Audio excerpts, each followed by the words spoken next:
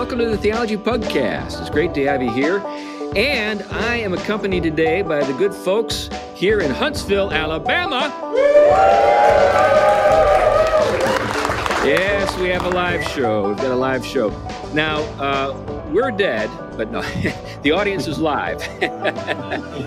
We've got Glenn in Indiana in his living room. We got Tom in Connecticut in his living room, and I'm here at Fractal Brewing with all of these wonderful folks here in Huntsville, Alabama. And just so folks know who we are, in case there are people still in the world who don't know who we are. I'm C.R. Wiley. I'm a pastor of a church and is in the Pacific Northwest, even though I'm here in Huntsville, Alabama. And I'm glad to be there. I've been a professor of philosophy. I've invested in real estate, and I've written some books. And my latest book is In the House of Tom Bombadil. That's enough about me. We'll kick it over to Glenn, and then we'll kick it over to you, Tom, and then you can take us into the subject of the day because it's your day. Yeah, I'm Glenn Sunshine. I'm a retired history professor. My day job these days is working for Reflections Ministries in Atlanta, and I'm also a senior fellow at the Colson Center for Christian Worldview. All right. So, Tom, tell us about yourself, and then tell us what we're talking about. Okay. I am Tom Price. I teach theology, Christian ethics, and philosophy, a few other things. One of the places is Gordon Conwell Theological Seminary. And so the topic of the day. Well, the title is maybe a good way to begin, and I'm taking the title actually from a chapter in a fine book, which I'll talk about in a second. But the name of this is Virtual Morality, Propaganda as Social Glue. It's a great chapter for a book, and it has a lot of great context. But the context in which that chapter is just one is a book by John Rist, who is a fine moral philosopher. He actually has written a lot of his early work, I think, was a lot on the realist philosophers, Plato. I think several books on Plato. But then as he kind of converts to Christianity, for a bit later, he becomes quite the scholar of Augustine, and really looks at his whole vision, but especially a lot of the philosophical dimensions of his thought. But one of the things he does in this book is he talks about what is a person. He's asking a kind of a metaphysical question at this point. In this book is really unpacking something of the whole of Western thought up to the confusions of our day. And so just to kind of get an idea of some of the chapters, he starts, of course, his favorite with the realist philosophers, what he calls the foundations, Plato and Aristotle.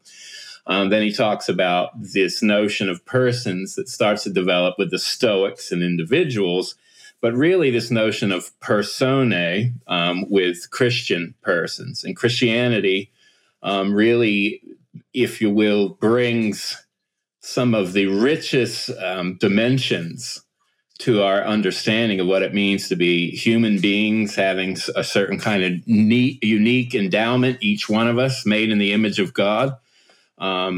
Both as gift and those that are able to share and communicate that gift, communicate the different endowments we have with others for the flourishing and well-being of the whole, if you will.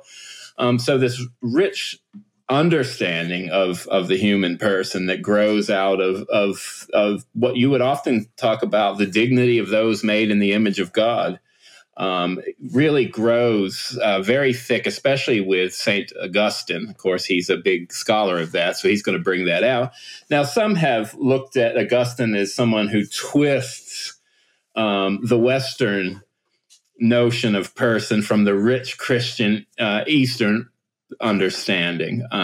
There has been a debate over several decades about whether or not the kind of Orthodox Christianity or Eastern Christianity altered the philosophical world to really make the personal at the heart of all reality, where Augustine is kind of accused of making the individual person rather than the persons in communion as the focus, thus leading to the demise in the West of community and the communal with a strong emphasis on the individual and atomistic. And I think what you'll see is with Rist's work is you'll see all that, if anything, all that kind of hyper individualism, subjectivism that we confront now is a deforming of and a distortion of what Augustine was up to. And I think most scholars will now say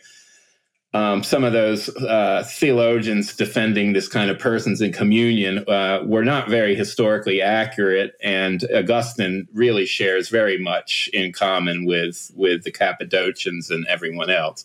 Well, one of the things that I recall, in graduate programs I've been in is just what you mentioned, that Augustine is kind of the apostle of interiority, because of his work, Confessions, and that up to that point, we didn't have anything quite like that. Mm-hmm. And then after that, you've got people like Rousseau kind of, sort of echoing, but in a new direction, with his Confessions, and there are others. But there are some people that are secular in outlook, people like Harold Bloom, if I remember right, who really believe that Augustine kind of created the individual. So this is a live topic outside of Christian circles. I think it's one of the things that maybe can catch people by surprise, who aren't sort of tied into the sort of broader philosophical debates when it comes to the history of the West, just how really much secular philosophers are interested in people that we think are our guys, because they see the larger sort of social implications of their work. Yeah, it's hard to do medieval history, political thought, anything like that without doing Augustine. I mean, I don't care who you are, you've got to deal with them. But for our listeners who aren't as familiar with some of these debates and arguments, I think the best way I heard it summarized is Augustine was the first person in history to use the word I, as in first person singular, me, to use the word I the way a modern person does. Yeah. No one prior to Augustine did that. And that is a measure of his impact. Yeah. Well, when you read the Confessions, you do feel like you're reading someone that you can relate to today. Yeah. Even though he's talking about a world that's, way in the rearview mirror, when he's talking about stealing pears or whatever. I kind of can picture it in my mind. I can kind of put myself in his shoes. Yeah. And Rousseau did, in fact, very self-consciously try to become the new Augustine and counter him with his era of sensibility sort of writings, the Confession. Yeah. Right. And I would, you could easily see also Descartes, who similarly tries to take the notion of this idea we have of God that somehow could not have been something that we have come up with through our experience in any way, because there is nothing around like that. So where in the world does it come from? And he kind of traces some of Augustine follows some of these lines of thought. And frankly, I think Therefore I Am, based on I Doubt, Therefore I Am. Augustine did that long before Descartes did. Yeah. Although I think Augustine had a much more balanced way of doing it. He just used it as a way of simply pointing out how ridiculous the skeptics were. He didn't try to build a whole philosophy around it.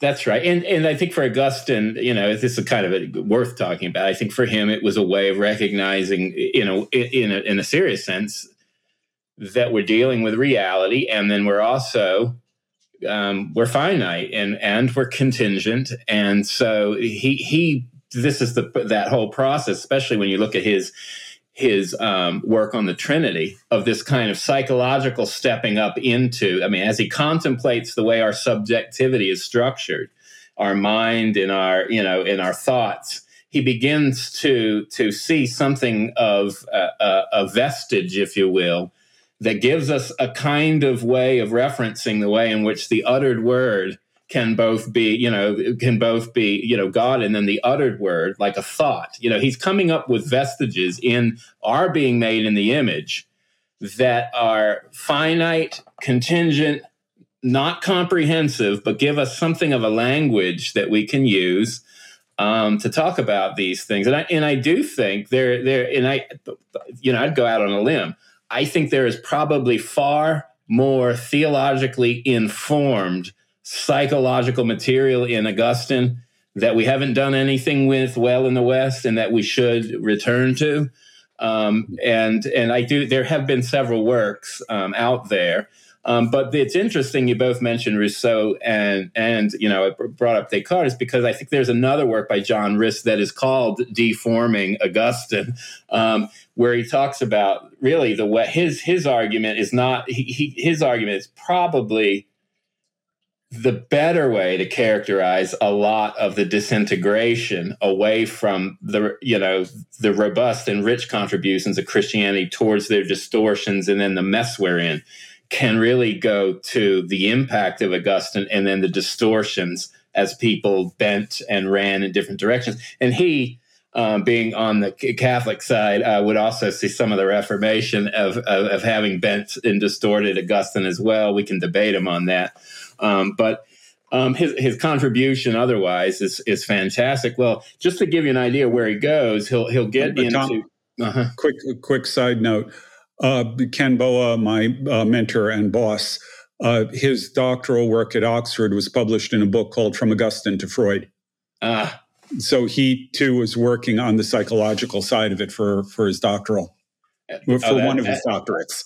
Very nice. Yeah. I think, again, that is very unexplored territory on the whole. And you just...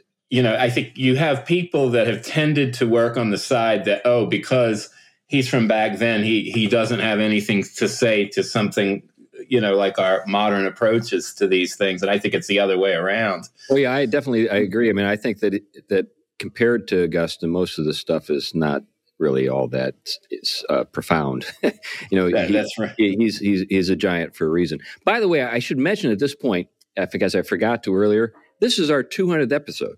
Yeah. So, Tom, you are the guy who's doing the 200th episode, the subject of the day, and we're talking about Augustine, and that's great. So nothing better. Right. And I have to say, I love Augustine. I mean, I'm always profounded by the rich insight he had. And what he has to offer. And again, I like everyone, you weigh them up against other teachings in the scriptures always. But someone had such a profound ability to engage the ideas of his day, see the richness of other contributions, but recognize these things needed to be brought in order rightly in light of Christ, and just the range and depth of a figure like that. And even sort of the incompleteness. I mean, one thing you'll get about Augustine, he'll start a work and then walk away from it for years, and then he picks up on it. And when we read it, we don't really catch that there was a huge amount of growth and development in that period. But anyway, I don't want to I could stay on Augustine probably the whole night. The other note I wanted to throw in is there's an entire subfield of history called history of emotions. And I know people who have been working on the psychological systems that are embedded in Christian spirituality through the Middle Ages and actually straight through to the Puritans. Yeah. So that's another aspect of this that is heavily Augustinian, but not exclusively. Wow. Yeah, I didn't realize that.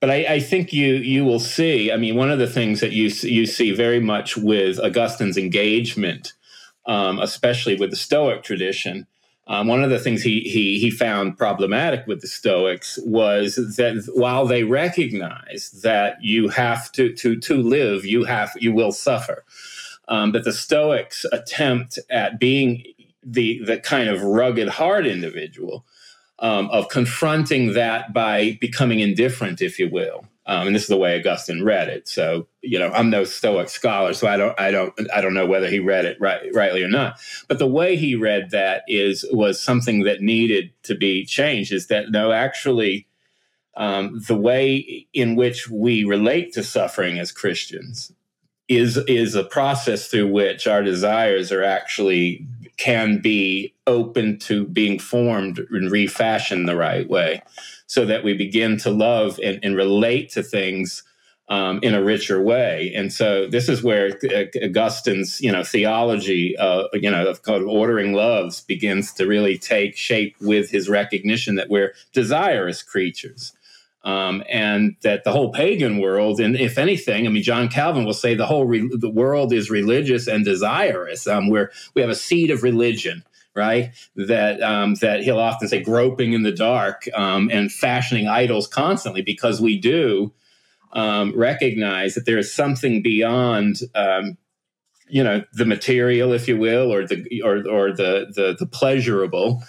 To which suffering becomes a complicated problem. And I think Augustine recognized the Stoics were willing to face that head on.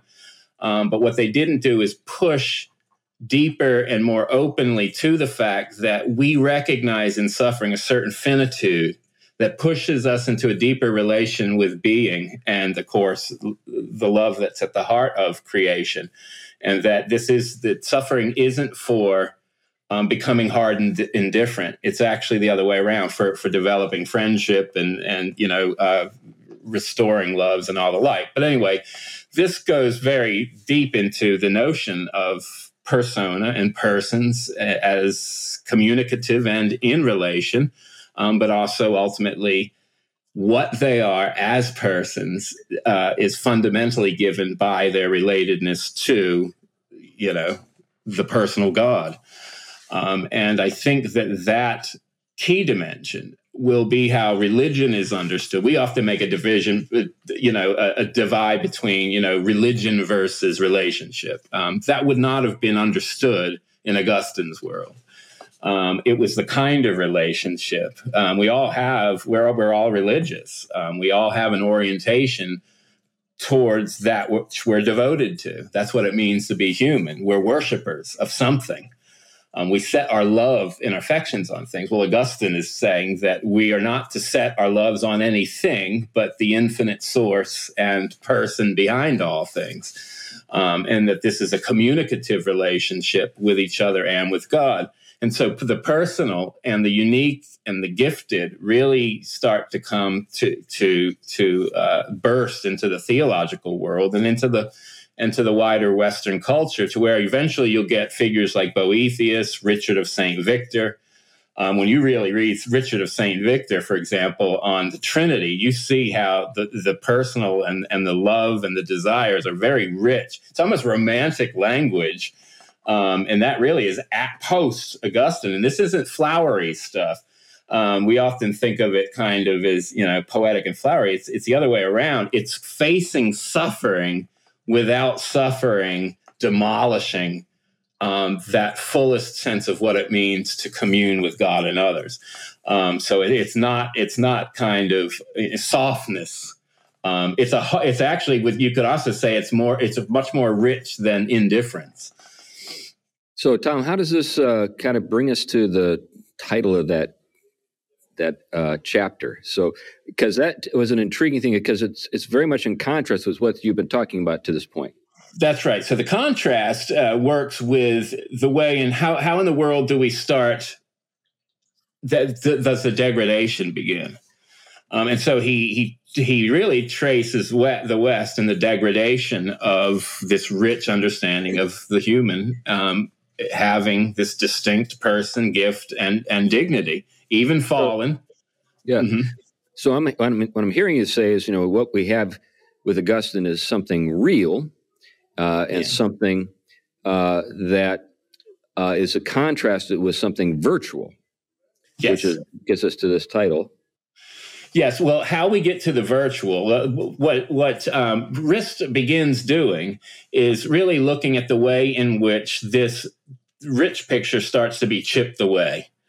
And what he begins talking about, though, is at first, this chipping away is because, as we've talked about in other shows, a distorted view of God is basically imposing, as one great agent imposing his will on everything else. And if we don't like it, we can just either suck it up or rebel against it, right? That, the Promethean fist in the face of God. That competitive view eventually will lead to religion being looked at by the elite scholars, if you will, that see it really as a kind of supreme superstition, as this God is basically despotic and irrational and capricious. And so, only a fool would believe it, but many fools do believe it.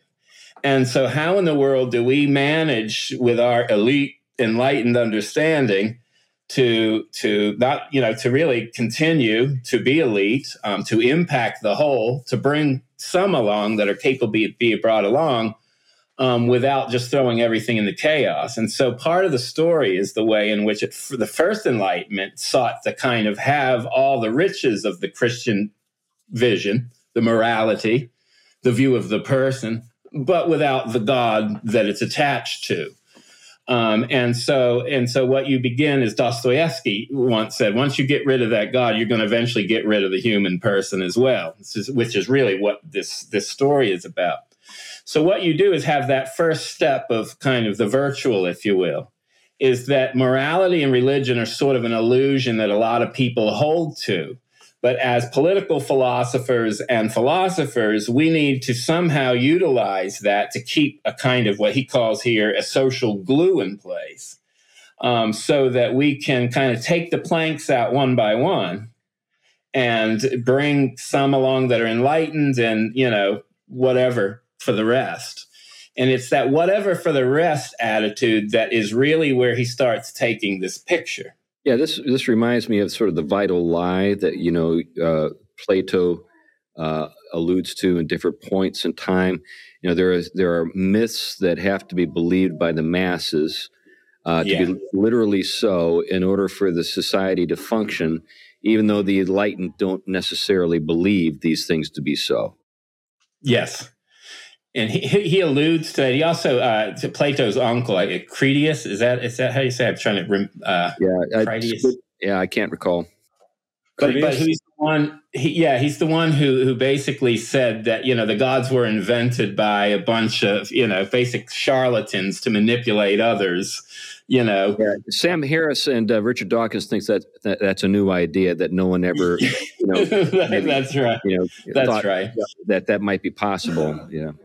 That's right. And one of the things Riss talks about is that was a speculative idea for Plato and the others. I mean, Plato didn't even think it was possible because he grew up in such a religiously infused world, that religion, and for him, Plato in the Republic will actually talk about the way in which, in politics, it's okay to lie for the benefit of the Republic, but don't do that in religion.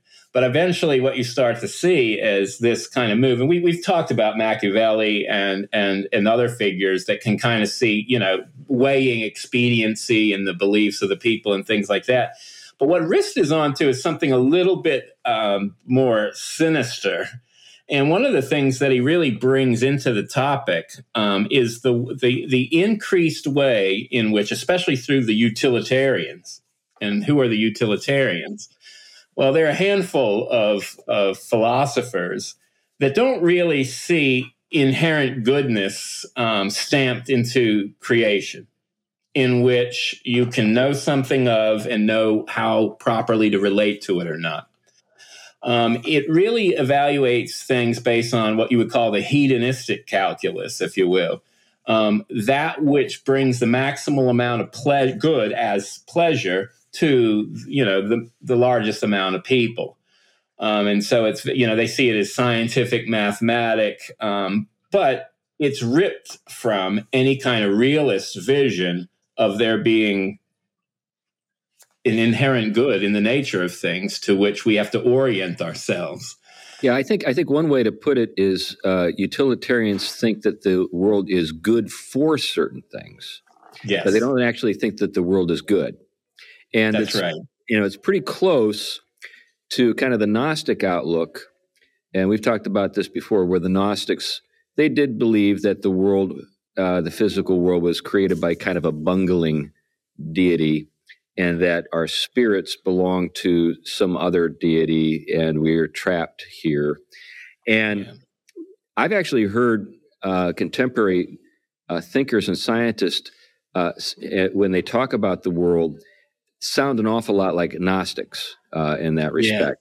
That the world isn't as sort of beautiful and as well thought out as we might like to believe. So it's particularly something you hear with the transhumanists. People like Ray Kurzweil. We can improve on this, that kind of thing. But anyway, but this idea though that the world isn't good because God has made it, but it's good because it's something that we can use to make what we want and bring ourselves some happiness in the process, is a very different view than the older Christian view. Yeah. And Glenn, I'm just struck by the sort of the opposite end of this, but also can get sort of into a kind of techno-Gnosticism. And that's the dark green guys who see the world as intrinsically good and human beings as a blight on it. Where the ultimate good is the health and the survival of the planet, and evil really consists of human degradation of the environment. It's sort of the opposite extreme of what Chris was talking about, where it completely negates the value of the individual or of the human. Whereas in Chris's side, it, I would argue, does the same thing, but gets at it from a completely different direction. Yeah. And both of these outlooks have a lot of social cachet today, and lead in some odd ways to similar outcomes. On the one hand, the dark green people think that it would be great if we were all sterilized so that we can't reproduce and sort of spread the blight.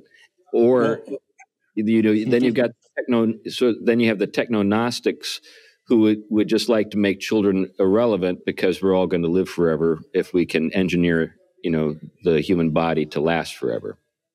Well, and then there are also the techno-Gaians who are going to argue that we can use technology and transhumanist principles to create people that will have a much lighter footprint on the environment. That won't need to consume as much. That won't, fill in the blank. Yeah. So I guess that we can just get by on fewer calories or something like that. We're just much smaller. Yeah, well, that's actually part of it. Yeah. Interesting. Well, what you have there, is the chipping away of the kind of human person and the privileged and special place it plays in the Christian vision and the Western vision influenced by the Christian vision. But again, it's not, as he's talking about, it wasn't easy. It's not easy to sell that until you get enough people on board and enough backing, right? Now they feel more confident to say it out loud.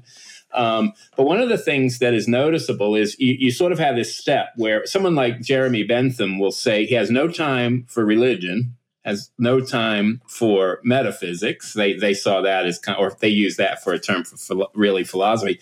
They saw especially with John Stuart Mill and Comte, the sociologists will basically be the theologians, of the future. Because that's really what you're dealing with at this point, social phenomena.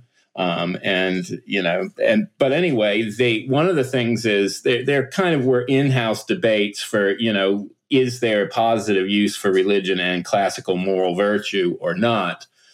John Stuart Mill would actually try to retrieve some of Plato's virtue because he saw this kind of radical utilitarianism as kind of, if you will, moving too fast and sweeping away everything they wanted to gain, because it would unglue the society too quickly.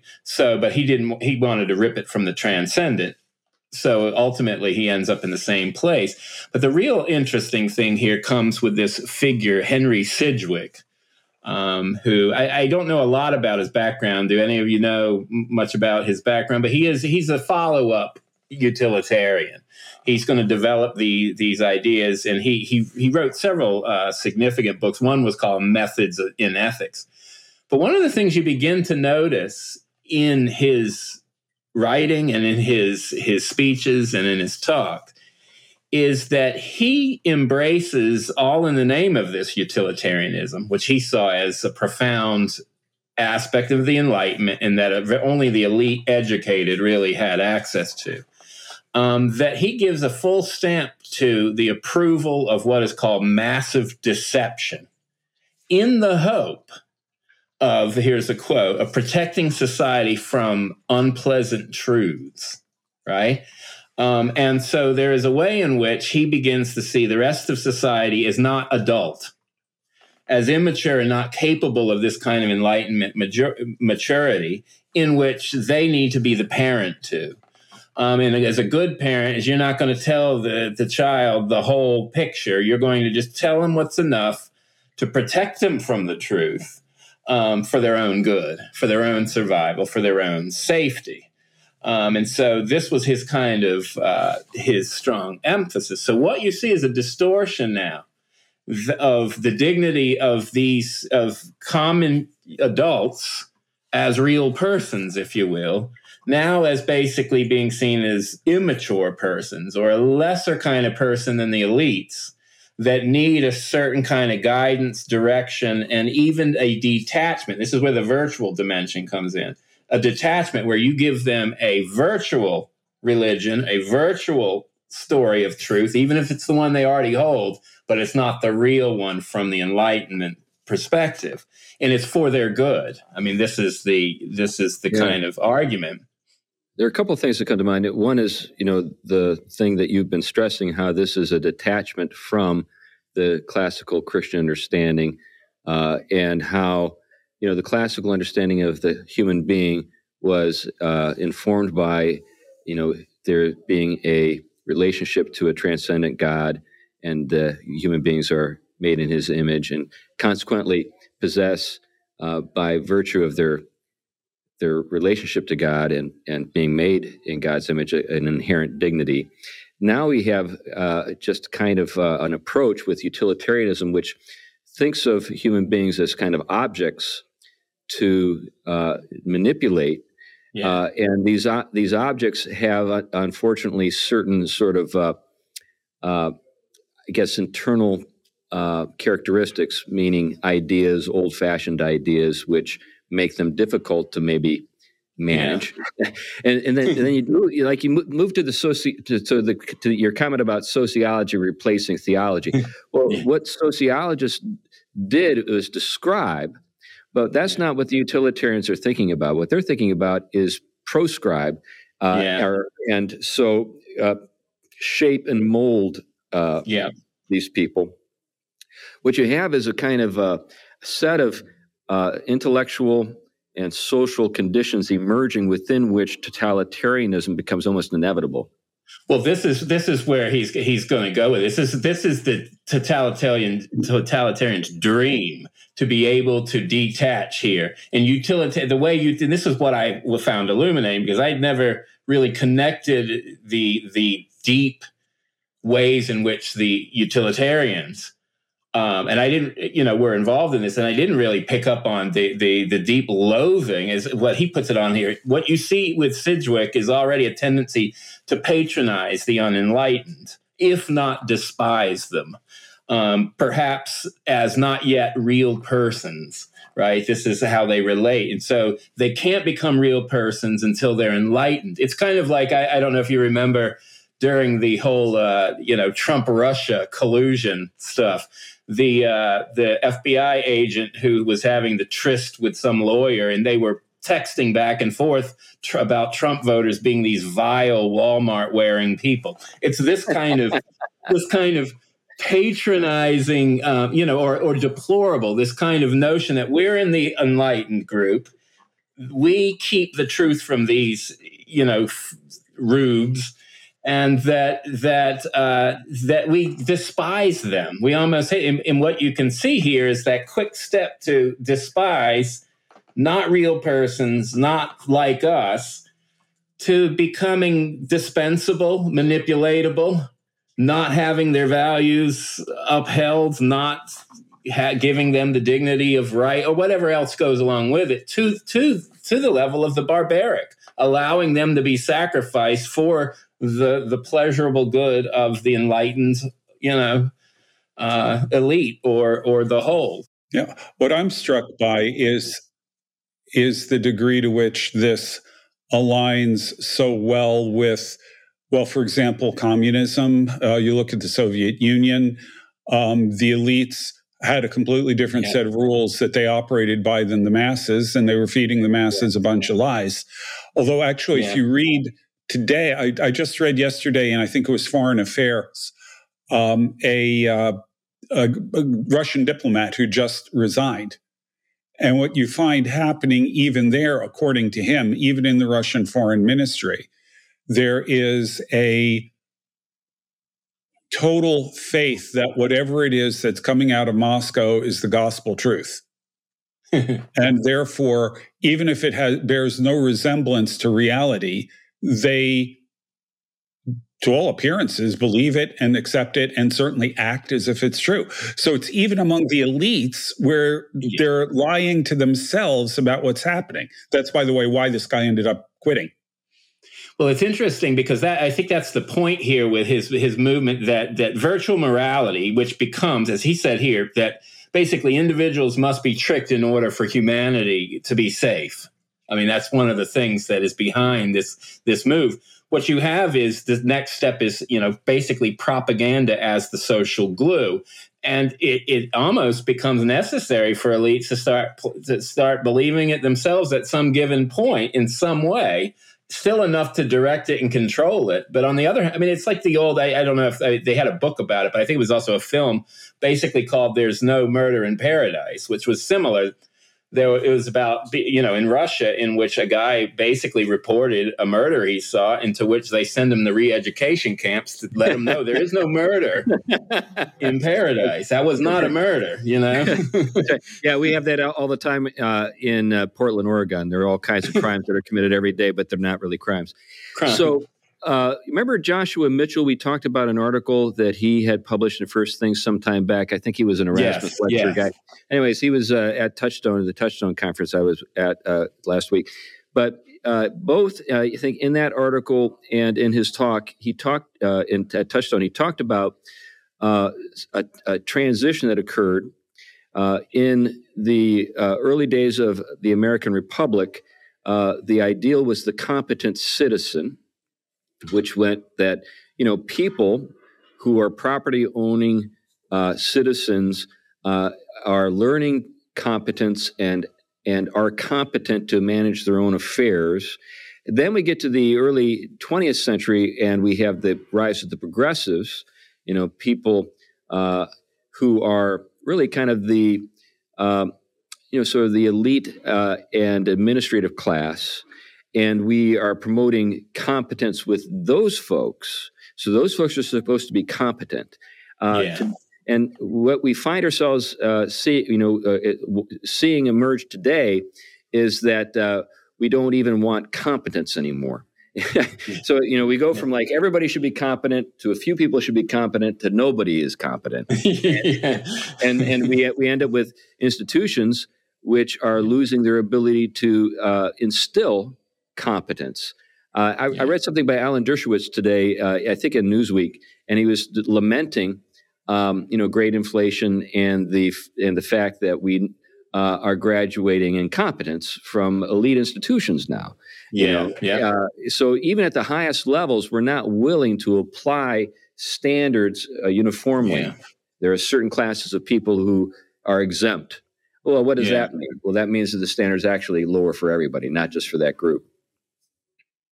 Well, that's the irony here is that, utilitarianism is a form of consequentialist ethics. In other words, the ends justify the means if the ends basically produce the maximal amount of pleasure for the maximal amount of, people, or however that it really the maximal amount of pleasure for the small elite is really what what you have going on here, but making everyone else think it's for the majority. But also just that very philosophy itself already has the ability to exclude all those that aren't part of the maximal benefiting. And so you have built into utilitarianism a notion that some persons aren't fully persons if they're not part of. This is part of why, even in the secular variants of individual rights and things like that, still we're holding on to a semblance of the Christian view of the person, which meant, look, just because the maximal benefit doesn't mean it should still be done in overriding these other people who have the dignity of being made in the image of God, or, being human beings. Yeah, fundamentally, the utilitarian approach, along with a lot of other modern approaches to ethics or postmodern approaches, basically ignores anything like the rights of the individual. The only thing that really matters is how you measure the happiness, I don't know, but all that matters is the good of the majority. And if that means destroying the individual, so be it. Yeah. Now, I have an interesting example. I just looked up. I quoted, this is some quotes from my book, Why You Think the Way You Do, that I tracked down. Timothy Worth, former U.S. Senator, Democrat, Colorado, commented, now this has to do with global warming.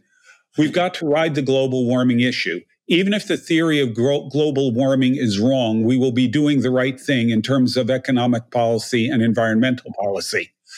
Or, another quote, environmentalist Stephen Schneider argued, quote, we have to offer up scary scenarios, make simplified, dramatic statements, and make little mention of any doubts we may have. Each of us has to decide what the right balance is between being effective and being honest. Well, that's the same kind of thing that we're talking about, in a nutshell. Yeah, that's the same obscurantism that we witnessed with COVID. And we saw the damage that it was done. No one's allowed to question. No one's allowed to think independently. Everybody's supposed to parrot the party line, even though maybe in the faculty, sort of break rooms, they're talking about, well, maybe this isn't actually so, that kind of stuff. But they can't give even the slightest indication that they may have a doubt when it comes to the party line.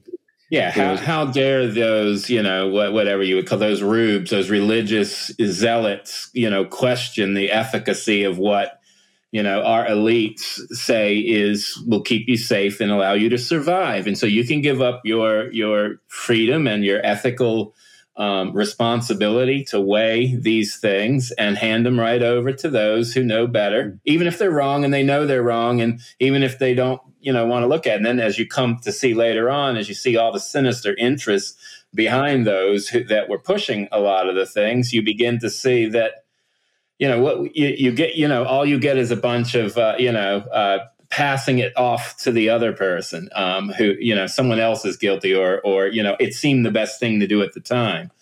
And it's disturbing. I just heard California is putting through, or a bill is coming through that basically makes it illegal, or you're charged if you question publicly what the consensus of certain interpretations of science have. That's the end of science. Right. Yeah. Falsifiability. Once falsifiability and questionability are done, you're dealing with pure ideology. Yeah. Right. Well, and then you run into things like a quote I saw this week from Bill Gates, who said, we had no idea that COVID was not as serious as we thought it was, that it's really not much more than a flu. Where had we heard that before? Yeah, I remember the Orange Man says something similar. Yeah. Yeah, I mean, we had no idea. Nobody had any clue about this. Well, yeah, actually, the conspiracy theorists and the science deniers did. Yeah. Some of those science deniers were actually PhDs and actually scientists. Well, we'll ignore that fact. But I find the subject really interesting because in fact, what we are seeing is a constant drumbeat of propaganda. Yeah. Not just from the government, but now, interestingly enough, the media, which is supposed to be the watchdog, is parroting the same thing. Yeah. Big tech is parroting the same thing. And if you dare question it, you get, well, in California, you get arrested, but elsewhere you get canceled or silenced or sent to Facebook jail or whatever. Yeah.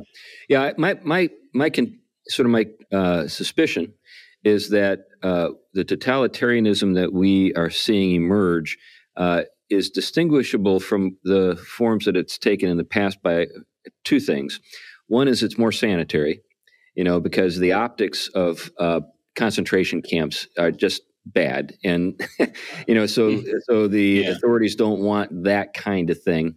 But the other is just the spontaneous character of it. So we don't need some maniacal individual like a Stalin or a Hitler to make this thing come to pass or sort of see this thing develop. It's almost as though it's kind of like ad hoc. It's like it's emerging from just the internet or something, if you get my drift. Yeah. That there's a kind of momentum to it. And then next thing you know, everybody's hopping on board and nobody wants to be, that guy whose tweet was reproduced 15 million times and made, an object of scorn across the world. Everybody's sort of like canceling themselves first in a bad way. And then, because they're self-censoring. They're afraid to say what's on their minds. Yeah. Now, the implications of this are really interesting if you take it to some of the next steps. Political and economic systems tend to run hand in hand because they're both based on common premises about what natural human relations look like. So feudalism in medieval Europe had its economic counterpart as manorialism, is built around the same premises. I don't expect you to know what those were, but trust me on that. When you're dealing with republicanism and the idea that we have the right to elect our representatives, that's really compatible with free market economics.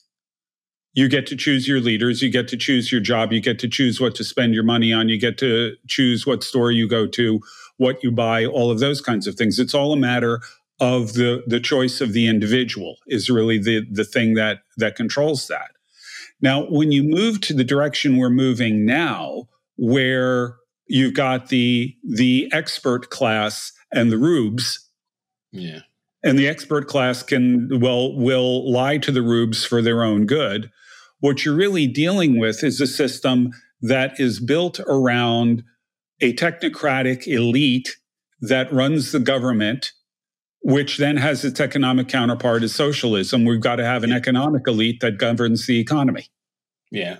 They run together. And it's no accident that socialism is growing in popularity among the young. Because number one, they don't know their history. But number two, we're increasingly being told we should shut up and listen to the experts. Yeah. Yeah, and I think you also have this kind of way in which, again, religion and even the religionist kind of promote some of this. I mean, you often see them that the kind of having almost a moral elite, if you will. This group tends to be the virtuous, and therefore tends to embody that kind of virtue and humanitarianism, that kind of capitalist society with their kind of uncultivated choices running in every direction, greed, selfishness, and all of this. It's a very naive understanding of socialism, first of all, but it's propaganda. I mean, it's the same thing you have going on here. The elites are not virtuous. They're not virtuous, and they're not the governors of virtue. I think, one of the things many evangelicals have had a hard time sort of kind of working through is we thought that the mainline Protestant churches were the people who behaved that way, Tom. What we discovered over the last 2, 3, 4 years is that we have a kind of emerging sort of junior varsity evangelical mainline, and those folks have been operating in ways that many of us feel are eerily similar to the things that we see in other parts of our political elites. There's a kind of working along. You're familiar with Meg Besham and her work on what the guys at the CDC and NIH were doing in terms of kind of actually working behind the scenes, coordinating with certain evangelical big evil leaders to try to get their program out and sort of quell any dissent coming from the evangelical side of the world. And, you wonder, why is it certain evangelical leaders do have a platform in places like the Washington Post or the New York Times? Well, they might think it's just because they're so respected, but perhaps it's because they're useful. Well, I think, and I think that's correct. And I think one side to it, I don't want to go far down the saying it, but I think the pragmatism that a lot of evangelical Christianity adopted, Christianity as a whole adopted, but a lot of it adopted in what works socially, makes them very susceptible to that kind of utilitarian being manipulated or exploited by it, because what works effectively is modeled on how it is received by its culture, how the culture despisers. Right. One thing that I don't understand at this point, and I know that there are all kinds of theories about this, but the Surgeon General of Florida comes out and says that the COVID vaccines increase heart trouble in people 19 to 34 years old, particularly males. He's got the data, he's got the evidence. He gets kicked off Twitter for saying this, because Twitter, of course, has greater experts who actually know the situation better than he does. I doubt it. What are they after? What is the CDC after? What are the drug companies that suppress these results that show that, I mean, they're out now. The numbers are horrendous. Any other vaccine historically that had even a tiny fraction of these numbers of adverse reactions has been pulled from the market. Why is it that this one has got this dispensation to ignore all that? Why is it that so much is questioning it is grounds for canceling, even if you are the Surgeon General of Florida? This is, I think, a great example of what you're talking about, of an elite lie that is being promoted for our own good, except objectively it isn't. So what are they after?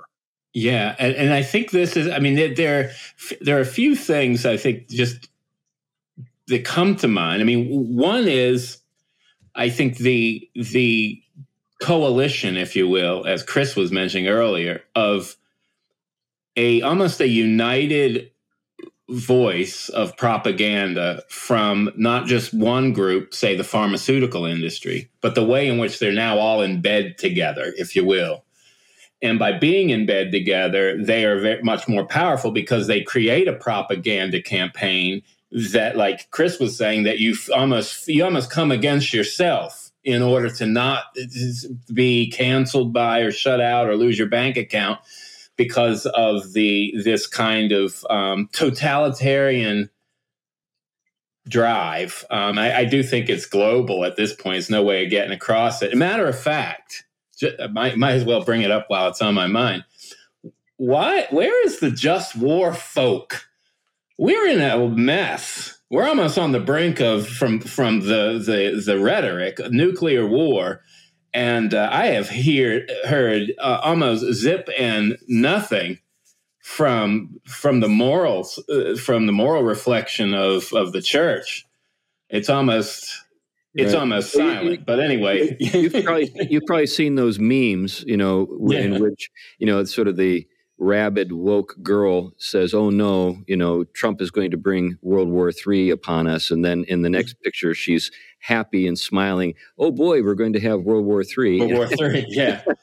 Just because it's our team now that's the possible sort of perpetrator. But the moral lunacy of bringing rhetoric to that level of what could be. I mean, if you just think of the way, say let's just talk the Catholic probably right around 60s and 70s in Vietnam, the way in which some of the left, but also kind of the Catholic social teaching, I mean, they were radically involved in questioning a lot of the motives of different wars, Vietnam, different things. We may or may not agree with them.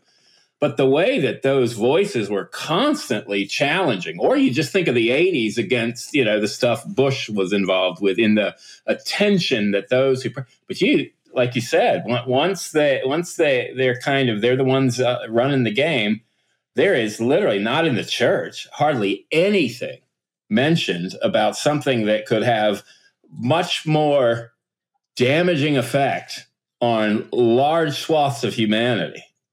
And again, there's this kind of moral fogginess.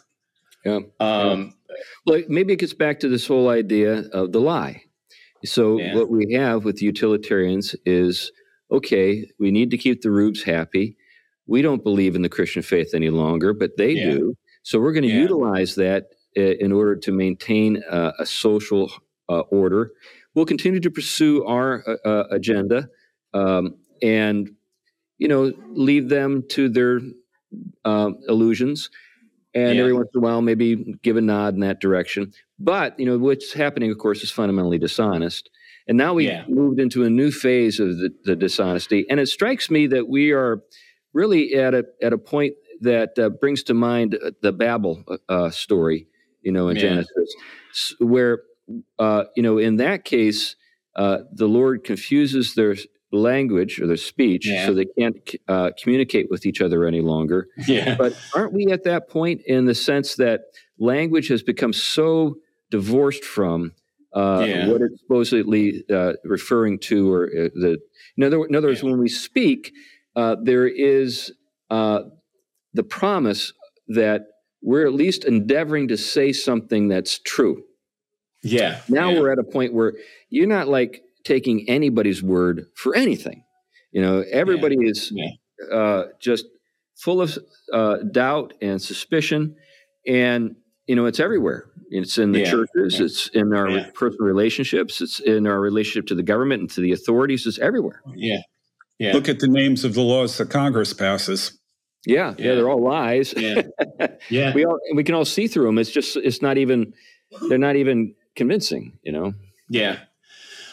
Well, and it's like you said, and coupled with that is likewise the way in which, like you said, language detached from reality, and then reason itself everything being suspicious. Reason is nothing more than a rhetorical ploy for people to manipulate others in their direction, to oppress others, or whatever. And so what you have is no real rational way in many cases to resolve things. The old moral way of confronting. Now, it's interesting that they're very frightened by any kind of challenge on Twitter or something of their narrative. I mean, it's that fragile.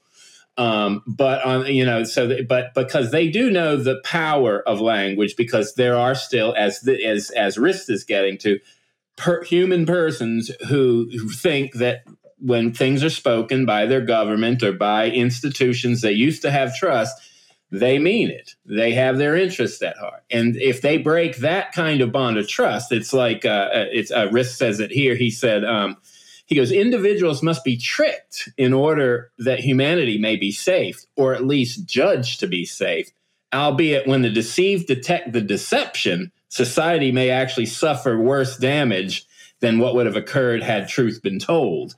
But we're not allowed to I'll give you an example.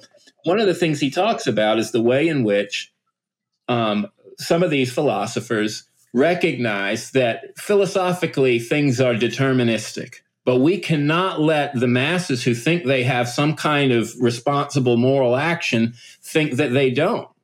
Because what will happen to all of our societal aims for justice when they realize there really isn't anything called justice, right? So we need to let them think that there is something that they are morally responsible for, so that they will keep the society glued together and think that they're pursuing things like righteousness and just social order. And this gets right into the whole issue with like the critical theory, right? Who uses language of justice and social justice. only hold some people responsible, and other people are actually the perpetrators who actually use freedom the wrong way when no one else has freedom. So you have this whole picture, but to challenge it, to make any claim that, wait a minute, maybe this is irrational and therefore untrue, is merely just looked at as you taking your privilege and power and trying to subvert a narrative that was left out previously and therefore deserves to have the dignity of being taken seriously. And so we are in a mess. In every scenario in which there's a lie, there is somebody who's the mark, the trusting person, the person who kind of is not fully in on the secret. And, the case that you just described with, late 19th century utilitarianism, early 20th century progressivism, the rube was the average citizen, right? And you had this small, sort of cabal of people who were putting it over on everybody else. But it only worked if everybody else really was a rube. That's right. The moment they catch on, they're like, I'm not going along with these guys anymore. I know what they're up to. The interesting thing is that that's exactly what happens in totalitarian societies. Oh, yeah. Yeah. That the people learn very, very fast that you cannot trust what the media is saying. And it's not even extreme totalitarian societies. I ran into someone from Portugal who said that whenever you read the news, what she had learned growing up in Portugal is that when you read the news, you need to ask a couple of questions. Why are they telling me this? And what aren't they telling me? Now, isn't that true with most American media today? Right. Yes. We're kind of at that point. And getting back to the woke thing, the woke agenda only works if the target group that's supposed to be made to feel bad and guilty, are still operating by the old Christian values. The moment they say, okay, I see how this works, you're just using this against me in order to accrue power. Well, why should I let you do that to me? I can lie back, and so then you have just total war of all against all. And then, is that really what they want? Of course not. They want the rest of us to operate by sort of the old standards of fairness, and not have those standards applied to them. Yes. Yeah. Well, actually, I would argue that wokeness is a recipe for creating white supremacists. Well, that's what I'm getting at. Because that's what it leads to. If you say, okay, the only way that this plays out is the most powerful win, well, okay, here we go. I'm just going to be for my team. That was, basically, we've talked about this before. That was basically Nietzsche's point. He was basically saying that he criticized Christianity as basically providing what could be called the slave revolt.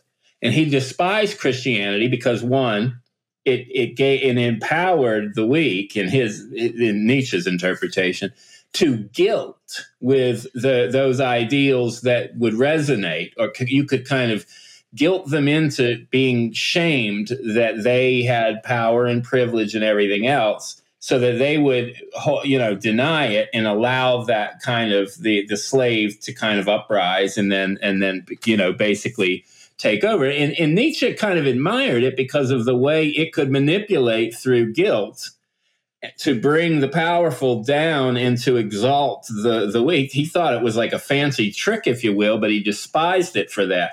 So he wanted something much, much stronger. But isn't it true, Tom, that Nietzsche didn't fall for it? In other words, Nietzsche would mock those people. And he did. It's possible for you and I to get to a place where you say, hey, call me anything you want. Yeah. Call me every name in the book. It doesn't affect me. It doesn't penetrate. I know what you're up to. It doesn't work. Yeah. We've been in those classes where people have played those games on us, and we just look them in the eye and say, "Ooh." Yeah. Yeah. Well, that's the thing. It only works again, the way that what I'm talking about in this whole chapter works. The way in which you have language that the elites think of basically as conventional, but it's really a holdover from Christianity. but it's been detached from the transcendent, and it is now seen basically as an illusion by the elites that they know still has a capture on the imagination of the rest of society. And so they can play with it then to do a lot of these things. And that's what, especially in the academic world, they're constantly doing. They're playing with it and carrying out a lot of, the consequences are becoming quite unbearable for the average person nowadays. And I think too, for the academic elites, I get the daily email from the Chronicle of Higher Education, and they're getting more and more shrill and more crazy with all of their headlines. It's kind of amusing. Anyway, we should probably wrap things up here. We've got a live audience here, and we're going to segue to a question and answer time here in a minute. But we should bring this part of the show to an end so that we can sign off. Is there anything you want to say, Glenn, as we do that? This whole discussion has been making me think of COVID. It's been making me think of, pick your cause du jour. Every single one of them seems to line up very, very nicely with this. Yeah. Anything you want to say as we wrap up this part of our time, Tom? Just the last word is kind of, I think another time do a show basically on how we as Christians are to deal with a lot of this. And one of which is, I think, the issue of trust, building trust with faithful, truthful conversation and character. But that's a whole show of its own. But I think it does, like Glenn said, touch on things we're constantly dealing with, even in the church and its hierarchy, if you will. Yeah. Well, thank you very much for listening to the Theology Podcast. You made it to the end of another show. We will have a question and answer time, and that means there's going to be a bonus show that you can listen to that will post after this one does, and we welcome you to listen to that. There are folks out there who support us on a regular basis through Patreon, through the Fight, Laugh, Feast Network. We're very grateful for those folks. There are folks who even track us down to give us money in other ways. And it's all very, very helpful. It does pay the bills. So thank you for all of that. Anyway, that's it for now. Bye-bye. Bye. Bye.